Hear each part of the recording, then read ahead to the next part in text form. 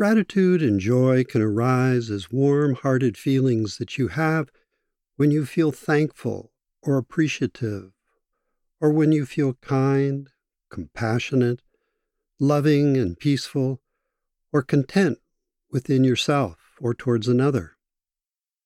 Gratitude and joy can also arise as warm-hearted feelings of pleasure or thankfulness that you experience for being alive, for the rainbow you see, for the food on your table, the sun shining on your face, or for no reason at all.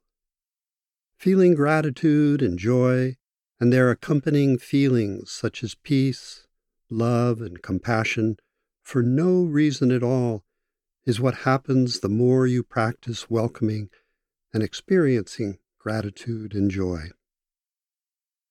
Gratitude and joy, like feelings of love, kindness, compassion, and peace and equanimity, manifest the more you take time to feel them. The more you nourish and experience gratitude and joy, the easier it becomes to access, feel, and express gratitude and joy.